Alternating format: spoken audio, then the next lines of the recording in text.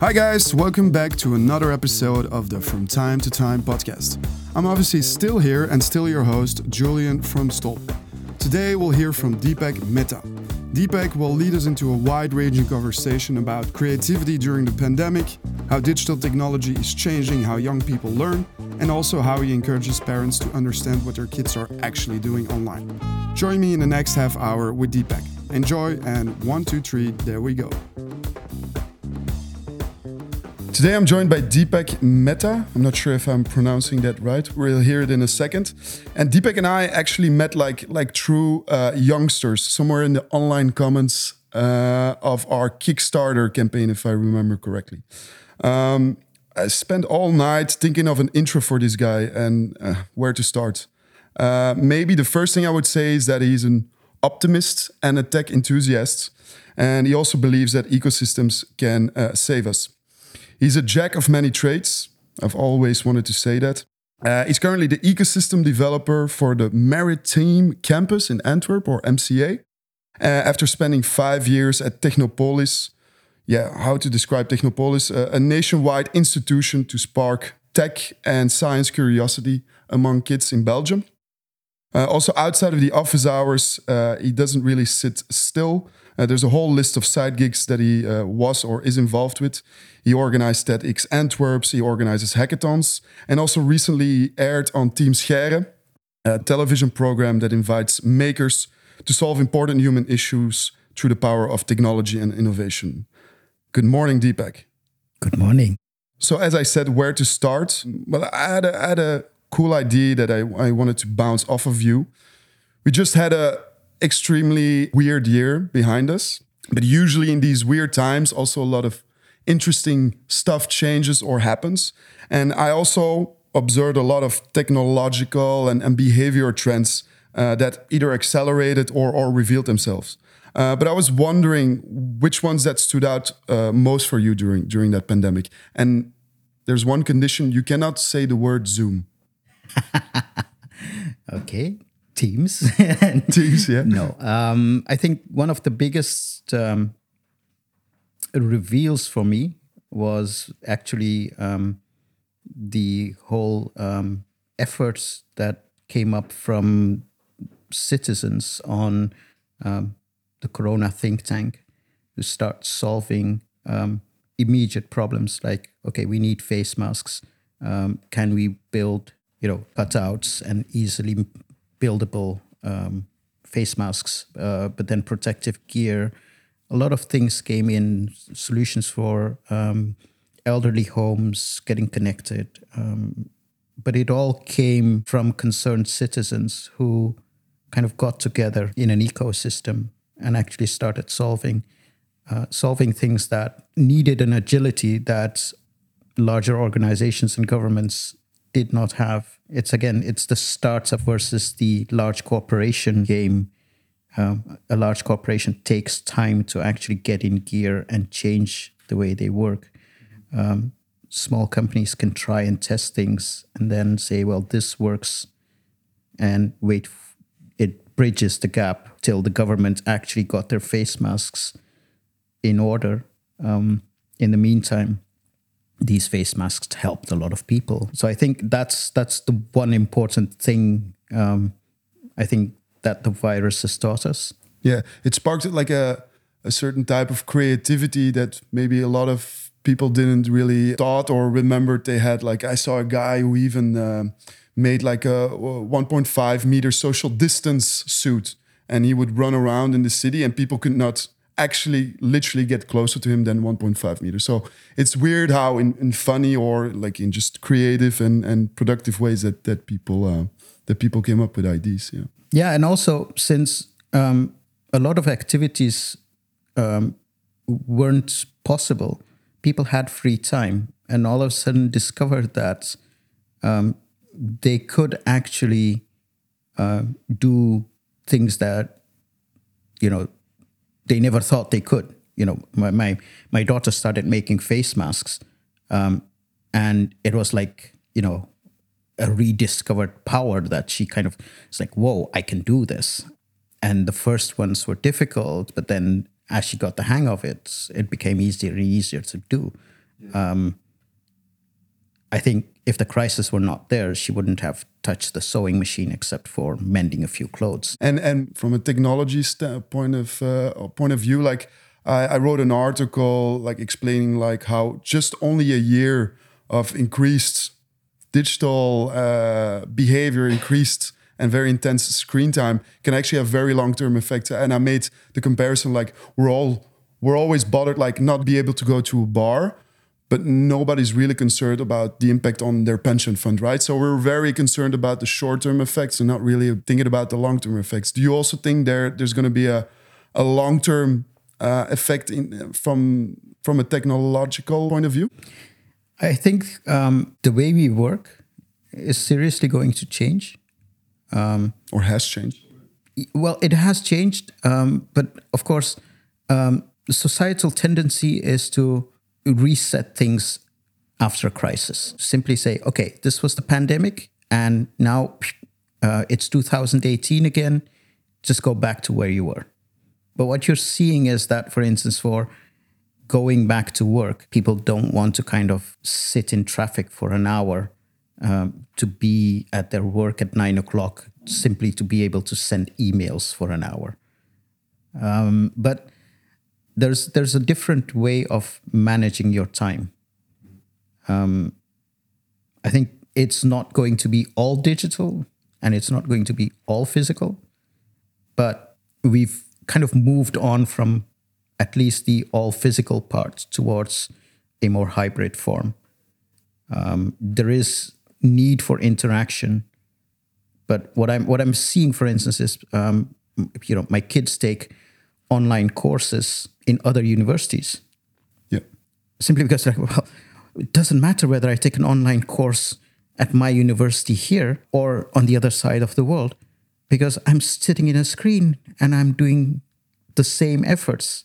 So why not tap into the knowledge that is the most relevant? And I think that kind of expansion of horizon through hybrid will be great. I mean, you're far more likely to kind of interact with beyond your bubble for projects. And yeah, I mean, the tools that have evolved in this pandemic, I mean, it's like an accelerator, right? The Teams tools that are out there would not have evolved that quickly if it weren't for this. Yeah, and I notice you talk a lot about your kids in this first part of the conversation. Like it's almost like you witnessed the change through their, well, like how they experienced and yeah, I always tell people that if it weren't for me having kids, I'd be a diamond dealer still. A diamond dealer. Yes, that's my secret identity. I couldn't find that online. Well, well, that's how diamond dealers work, right? Yeah. No, I think I had a personal experience with education, which was, it never challenged me.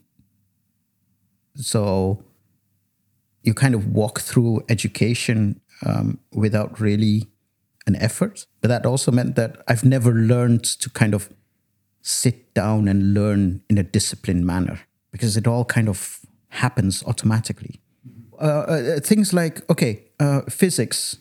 And then you're like, yeah, this is obvious. And this is how it links to maths. And this is how it links to chemistry. And okay, yeah, I got this. And then everything that happens afterwards is a logical consequence. And where kids struggle, quantum mechanics, and everybody's like, how does that work? Now all of a sudden it's not a particle, it's a wave. And you're like, yeah, okay, that's understandable. And then, kind of all the other consequences. But that makes, for me, once I understand the logic of it, everything else kind of falls into place. But that makes that I've never kind of had to sit down and learn stuff and take an effort and build a discipline to kind of, I sit down, I have to finish this many chapters and these many exercises. And yeah, I saw the same thing with my kids, which was that, well, they were learning the wrong things. And well, in my scenario, if you're good at that, what happens is, oh, you're good in academics, so you do Latin, Greek, you go to university, and kind of a whole trajectory is kind of planned out for you. Whereas nobody actually asked the question, which is, what do you want to do? My secret hobby was working with computers, but I always assumed that the fact that I could kind of do stuff with computers was an obvious thing. It's like you don't have experts in dishwashers. It's like maybe some. Yeah, it's like you close this thing, you press on a button. I'm definitely not an expert in dishwashing. So I've never kind of appreciated what I had as a skill set as being a worthwhile skill set. Yeah. And especially, I would say, late 80s, and you're going through high school, knowing how computers worked wasn't really a marketable skill. You became a lawyer, a doctor, an accountant, or it's kind of, there was a set trajectory of approved educations that you would do if you were clever. People would have asked me what I want to do, and I said car mechanic. They would have said, "Oh, no, you're not becoming a car mechanic." So it feels like what you're saying is that education and used to have like these traditional trajectories, paths that they could follow, and that kids are on their own, almost like experimenting and breaking up and realizing that it's not so fixed. There's a million ways to educate yourself. Well, yeah, that's how I got into this, right? So what I saw when my kids were turning 10, 11 years old was that nobody was asking what they would like to be or what they were good at. Everybody was like, oh, they're academically good, so they need to be doing this. And I think the whole struggle began with kind of typing lessons. Oh, I did those. I failed miserably. Yeah. So I was like, well, seriously, when you guys grow up, there's no need for actually learning how to type with 10 fingers. And I think I've proven my point, because we're all kind of working with 2 thumbs right now, and hey, autocorrect is kind of doing the rest. So that was a kind of first confrontation I had. I said, well, my kids don't need to learn how to type, because that's not a skill set that will actually help them move forward from where they are. And then school comes back and goes like, well, if you don't learn your kids how to type, they will miserably fail in STEM. So they panicked and they were like, yeah, but Dad, the teacher says. And I was like, well, okay, let me give you context. And then, my daughter was kind of okay with it, but my son was really kind of, he's a clone of me, so he has the same issues and the same struggles, and he kind of got disinterested in school. Yeah, and I was like, I think there's a lot of those. They're not really triggering me, and again, things happen naturally. You pass your exams without even learning. Then over time, you kind of get this thing about, why am I in school? It's like, I can just come for my exams, just do them, and then go home and hey. And that's a risk, right? Because at that point, they kind of see all learnings as being unnecessary. So what I did was I made a secret pact. I said, well, you have to get 14 on 20 on average on your subjects. If you go beyond that, you're putting too much effort into school. If you go below that, you're not putting enough effort in school. But school isn't everything. Just enough. And that's a revolution in my family, right? Because for the me, higher the better. For me, it was like, when I was in high school, it was literally like I had to be the top 3 kids of the school. And it was a struggle. It was like, well, I'm number 2 right now, but he's getting a better exam. And I got to a point where I had to take national exams in Holland, and I could literally just everything except for Dutch. I could fill in a blank page, get a 1 on 10, and still pass. So it was like, do I need to study? And then it was like, well, yeah, because my parents would be disillusioned if I just was the 16th person to pass school and not the number 1 or 2. So, but you actually have a completely different view on education for your kids than. But I feel like there's this passion about kids and education. And I was wondering, is that how you rolled into this Team Scheire episode on kids and smartphones? Like, so I was just what happened wondering, was my kids, kind of 14 on 20 as an average. Yeah. And then what I said was, if you get 14 on 20, we'll start doing cool stuff. Okay. And, I kind of took him along to, lectures on robotics. I, said, well, hey, I know some people. Let's go and see a robot lab. Let's go see 3D printing, this and that. And at one given point, he kind of joined the first TEDx Kids in Brussels. Yeah. And out of sheer frustration, he got like, a Minecraft-like 3D design environment. And they were like, build stuff. And that was a point where he had to start wearing glasses. And he simply said, well, out of sheer frustration, I don't find cool glasses. So let me kind of design my own set of glasses. So he made eyewear with his name large on top. And they didn't know what they were doing with the tool. But actually what they did was they 3D printed all the designs the kids made. And were presented, well, this is 3D printers technology. And it kind of mind blown. It's like, we can draw stuff and it actually gets built. Yeah. And when I saw that was kind of like a trigger. Initially, it was like, okay, let's see if he still picks up on this a few months later. It's like riding ponies, right?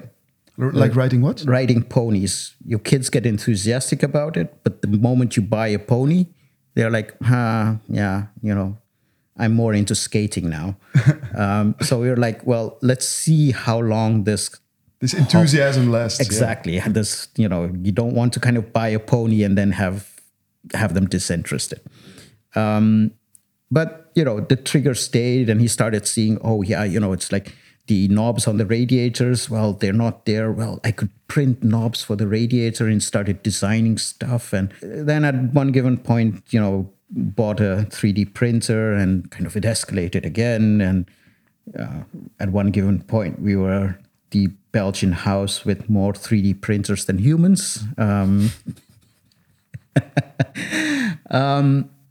But it triggered and people saw that. They saw that, he kind of took more effort into school because he was kind of seeing the larger context. He understood where mathematics came in, where physics came into this thing, and it drove him. But then a lot of other parents started like, well, what you're doing for your kids, can't you do this for ours? Yeah. And I also saw I would say, the fact that they could draw something on a computer and 3D print actually made it reality, for a lot of kids was a superpower. They saw it as, whoa, now we can take on the world. Yeah. Because we just have to draw it out. You're getting me excited about buying a 3D printer, by the way. So that trigger is very important because that kind of, at a young age, helps kids define, I would say, a purpose or a, kind of, well, purpose is maybe a bad word, but kind of like it sparks, like the enthusiasm in technology sparks like the curiosity to understand how it works and what it can bring to you. And but it creates agency. Mm-hmm. Kids feel that they are able to solve a problem themselves. And I think that agency is very important because, in a sense, we're living in a time where every problem is fixable. on an individual level. There are tools available for people to solve, I would say, their individual problems, not the systemic problems. I'm not saying that, kind of there is one individual out there who has the solution for global warming. That's a systemic problem. But yeah, I would say better fitting shoes, eyewear that, is it's comfortable. Personal well-being. Yeah. All the things, that, for instance, that you're seeing in Teams here as well. Yeah. That there are people who kind of fall between the gap of solutions. And you're kind of at a Pareto point where large corporations are not really interested in solving the gaps anymore, because the solutions that are out there fixes the pain for 80% of the population, and fixing the pain for the remaining 20% is too much of an effort. So you're at a phase where, on the one side, technology is more accessible, and on the other side, the will for large corporations and governments to actually solve the remaining problems is not there. Yeah, and then maybe because obviously I'm very interested about, I think everyone experiences the good, the bad, the ugly, the good of around smartphone behavior. And I just wanted to, because at Team Scher, you worked with kids, at Technopolis, you worked with kids on solving some of these issues, and then more specifically around how do I use my smartphone in a good or in a healthy way. I see a lot of, like, every modern home today has either very strict rules around smartphone or a parental control device at home. Do you think it's actually possible to, even for young kids, but all kids, to make them aware and to solve their own problems without falling into the category of yelling or punishing them? Can they actually solve it themselves, or do they need our guidance? I think there's a balance there, in the sense that as a parent, you're stuck in a paradigm on what digital tools do. And there is kind of the younger generation, and they use these tools in a totally different manner. A lot of parents are, for instance, concerned about, kind of their kids on PlayStation. But then very often they're not just playing a game. It's a social network. It's a social network. And it's a social construct that helps them find peers on niches that they would not find on the street or in playgrounds or in the scouts. So it allows them to explore the diversity of kind of offerings out there, and find communities that actually say, well, yeah, what you like, there are other people out there who also like the same thing. Right. So it starts with already a discrepancy between two generations, being the parents and the kids. And for example, the parents would look at it and say, they're gaming 8 hours a day, but actually they're also talking to friends, they're engaging, they're having conversations over chat or. And that's why when this challenge came up, I said, well, this is something that you solve through agency. You create the realization with the kids that there is a problem. And very honestly, I mean, you have to give children credit for being able to understand that as well. They do see that sometimes they're kind of getting dragged into it. So you felt that they understand? they when they kind of feel that the fact that YouTube pushes the next video and the next video and the next video, they go well, it's very difficult to kind of stop. So they do see that they're kind of getting sucked into it. On the other side, it's what kind of are you consuming, or are you prosuming and producing? Very often, I wouldn't mind my kids getting sucked, or any kid getting sucked into a series of YouTubes on kind of how to build technology, or how to build a 3D printer, or what electronics is about. But getting sucked into one music video after the other. What I liked about, for instance, the pandemic did to TikTok, it moved from, being a dance video platform to an actual content platform. And there was actually cool content on there. So again, you can't brush over digital as being this one bad thing. There's qualities in digital that are good, and there are qualities in digital that need to be taken care of.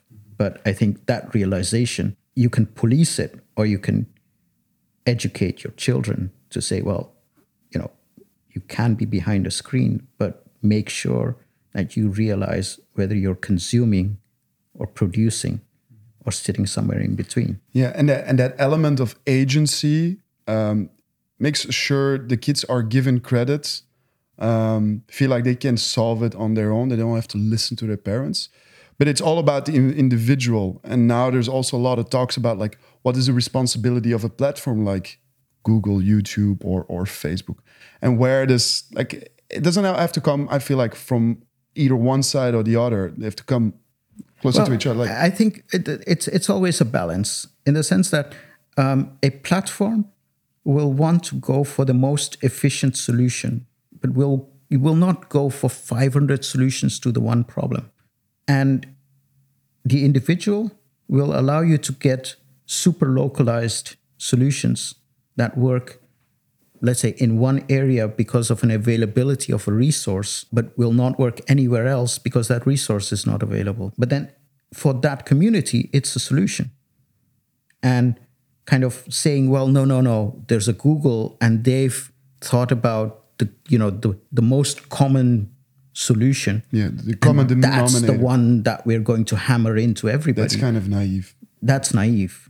And that's also inefficient, because you're neglecting local resources, you're neglecting local discrepancies in the problem, and saying, well, there's only one problem, and that one problem has one solution. Need I say communist, plan economy kind of thing? Yeah.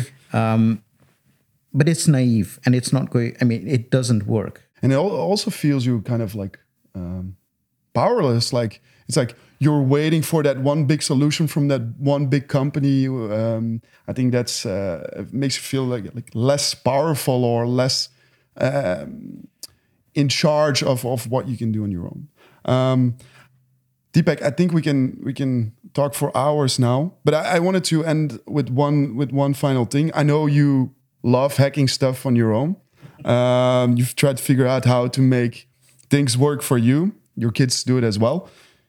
Is there one little phone or a little screen hack that you implement yourself that you would recommend, or that you say like, Julian, try this out? Oh God, we did something really nice at the beginning of the pandemic with Technopolis, which actually came from a pain, and it's like I always say, the pain, a user pain is kind of the biggest driver for innovation, which was simply that we were all working from home.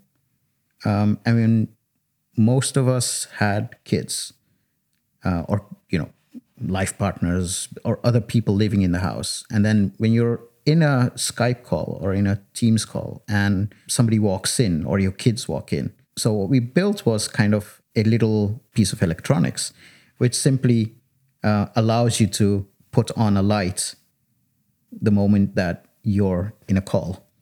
I get on the Zoom, a light bulb pops up, and then the person in the house knows. Yeah, you could actually make a piece, kind of put it on your kitchen table, and every person had a light, and you could see, oh yeah, wait, this light is on, so Julian is somebody we can't disturb right now. Okay, I like that. I'll try that at the office, because I think that could work. Maybe just to close off, I know you're involved with a lot of side gigs. Is there one you want to point out, and maybe where can we find more information about that? Oh, there are, yeah. If I have to choose my babies, it's difficult. Yeah. But the one thing I'm very passionate about right now is a project called Project Curious. Okay, I'm curious. It's something that we're doing with the Arenberg Theater here. Okay, so just, I couldn't imagine it's curious.com. No, projectcurious.eu. And it's actually to bring scientists and stage performers together. Why? Because science communication has its limitations on kind of reaching a general audience. When the first show would be in the near future, I guess? It's 10th and 11th of December this year. Deepak, this was the first but not the last. I'm gonna invite you over. I feel like there's a lot more to talk about, but I want to thank you. I want to send you off on a beautiful remaining of this sunny morning, and we'll talk soon. Okay guys, that was it again for this episode. Thanks for joining me, and stay tuned for the next one. If you can't wait though, don't worry, there's plenty of more stuff for you already online. Simply go to stolp.com/stories and find out more.